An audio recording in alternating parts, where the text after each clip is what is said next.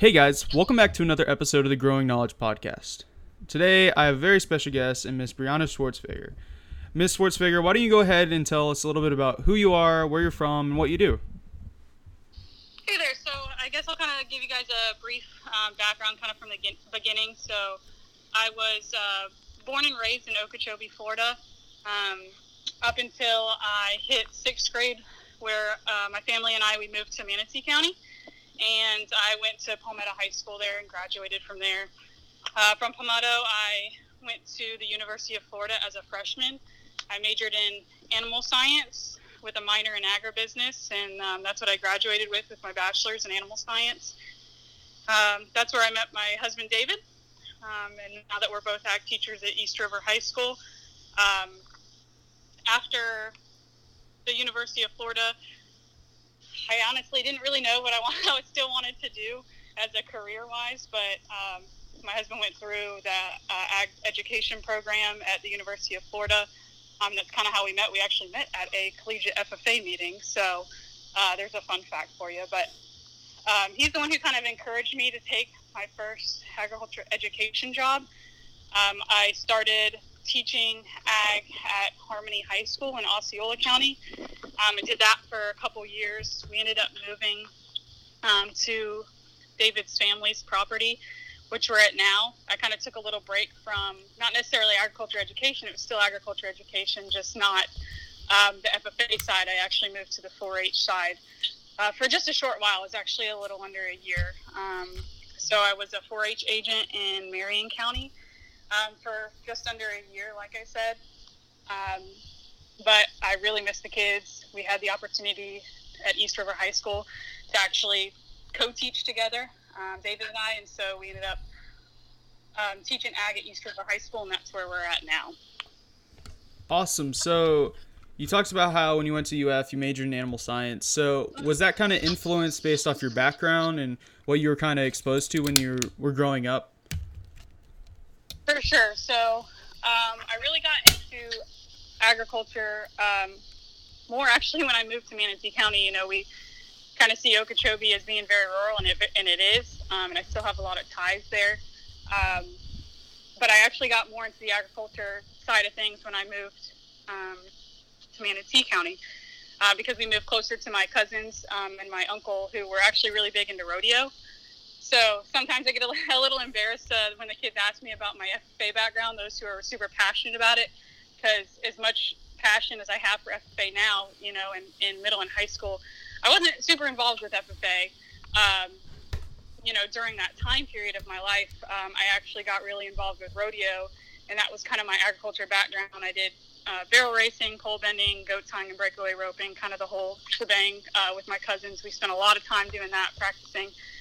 So we really didn't have a whole lot of time to do other stuff. I was in FFA when I moved into high school. My advisor was Miss Tillett, who's still the advisor over there at Palmetto High School. And I showed a steer through 4-H as well, so that was kind of my 4-H and FFA background. But like I said, wasn't super involved with that because, you know, I had the rodeo side of things. And like I mentioned, we now, you know, when I met my husband, he's got a couple hundred acres of family property. And that is actually where we, like I said, now reside. And we help run a small herd of commercial cows. And we've kind of started getting into a couple of the registered Brangus and also registered boar goats. So, and his mom does a Hoya business with a greenhouse. So I help a lot with the greenhouse business as well.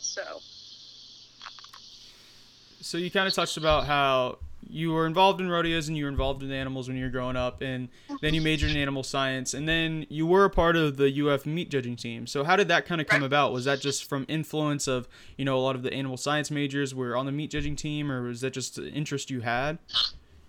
So it was actually more of an influence of professors who kind of encouraged me to do that. I think at the time, the meat judging team, it was very small. Kyle Minnis has done an awesome job at kind of creating an awesome culture there. And I know that they've got a lot of team members now, but at the time, you know, it was a pretty small group. And so they're really highly encouraging kids to kind of join and get it started. so I had a professor who really encouraged me to start on the meat judging team. And unlike a lot of the kids who kind of do it for a full year, I actually only ended up doing it for a semester, but I was pretty successful at it, and I absolutely loved it. And I honestly, with any of the kids who ever have any sort of interest in doing a judging team, not necessarily just meat, but livestock, horse, whatever, I'd highly encourage it just because it is such an awesome experience. I mean, you learn a lot about the people that you're working with. It gives you a lot of opportunity. That's how I actually ended up with my internship during college, is that I met a lot of people through meat judging, going, across the country to our contests. So it's super, super awesome experience. But yeah, I started that kind of later in my college experience. But like I said, I would highly encourage any student who even remotely thinks that judging would be cool, to try it out, because it is such an awesome experience. So you've talked a lot about, your students and how you've, your passion for FFA and how you've been an agriculture educator.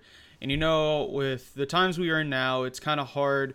Everything is changing, especially the education front and especially agriculture education. So what do you think is the biggest challenge you have had with distance learning when it deals with agriculture education? So the biggest challenge is it's kind of hard to really pinpoint just one. I can think of a lot of them, and, with talking to other agriculture educators, there's been quite a few challenges come about with this. But I kind of just wanted to go over a couple of them that I see are the biggest challenges, especially the first two are really directly related to agriculture education. And that is, the first thing would be, we have kind of two different types of instruction, and that's classroom instruction, and then we have our hands-on learning experiences. And unfortunately, with the distance learning, kids miss out a huge opportunity on that hands-on learning experience. I know personally, and, working with my husband now, he is very much of a hands-on learner. And that's what he does with his classes. So, it's especially been even more difficult for him to not have that hands-on learning experience with his kids, because we really think that the kids miss out on a big opportunity with agriculture education and learning with those hands-on experiences. Because we, especially being at East River High School, we have a very strong animal science program there. And so the kids kind of focus on that. We've been able to do a lot of cool stuff there, but unfortunately with the online learning, we've kind of had to take a pause from those hands-on learning experiences. So, and probably the second biggest challenge has been, and it kind of goes along with that, and kind of talk about the three-circle model really, is the FFA part. I mean, the kids are missing out on big opportunities too with the distance learning through FFA. And obviously that's a major part of that three-circle model that we talk about. So the hands-on learning part of it, obviously, we've done our best to try to still get the kids involved with the aspects of FFA that we were, trying to continue on. But again, they're missing out on those learning experiences. Some of them, those SAE projects, depending on the county that they're in, they had to move to like online auctions and stuff like that with their SAE projects, their animal projects, and the contests, of course, going virtual and all that kind of stuff. So I know that's probably been a little disappointing for the kids in that aspect of the distance learning. And lastly, the communication part obviously is a big challenge too, with communicating with kids.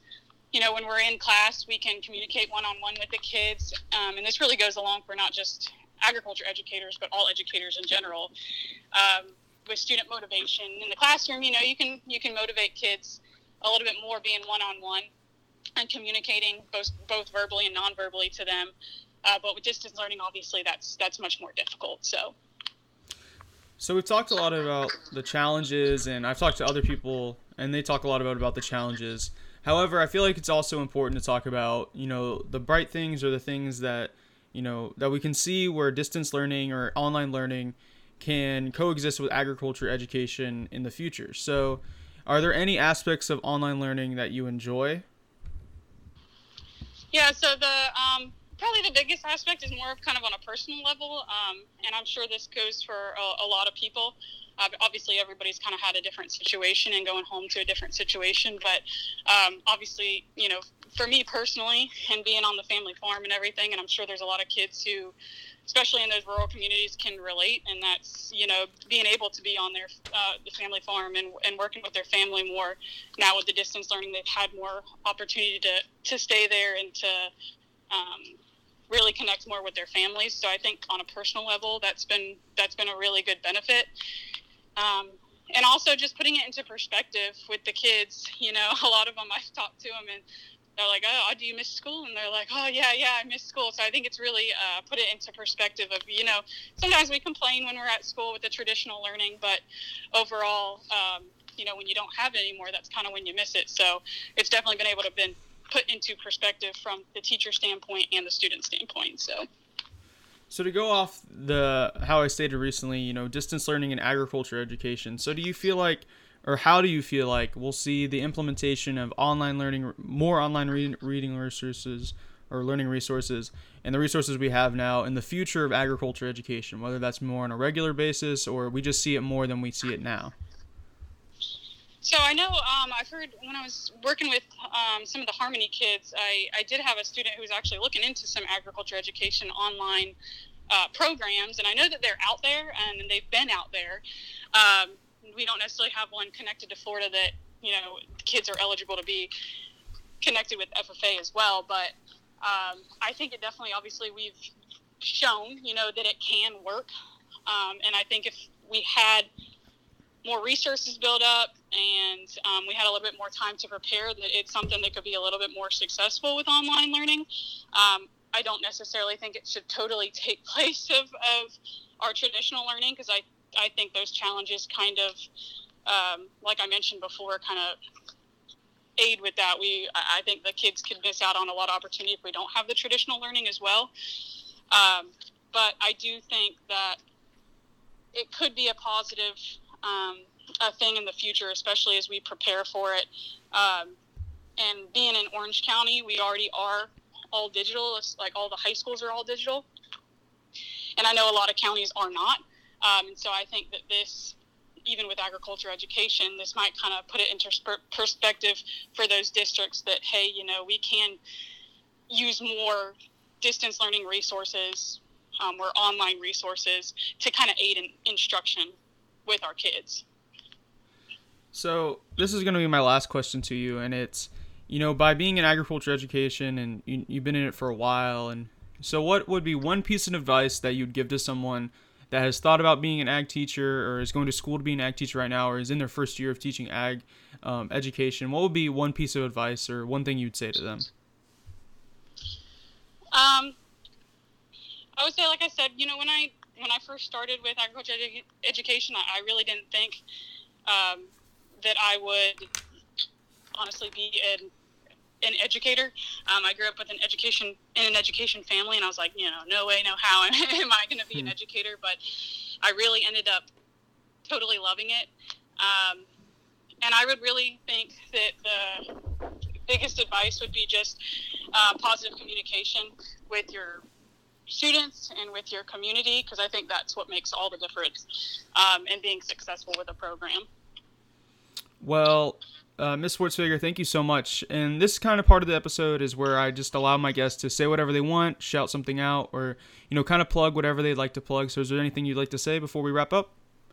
I just want to thank you for the opportunity, and especially to those seniors out there this year. I know it's been a rough year, but you guys did awesome, and keep on keeping on, really. Well, thank you. I do appreciate that. And guys, I hope you enjoyed this episode of the Growing Knowledge Podcast, and I can't wait to see you guys on the next episode. See ya.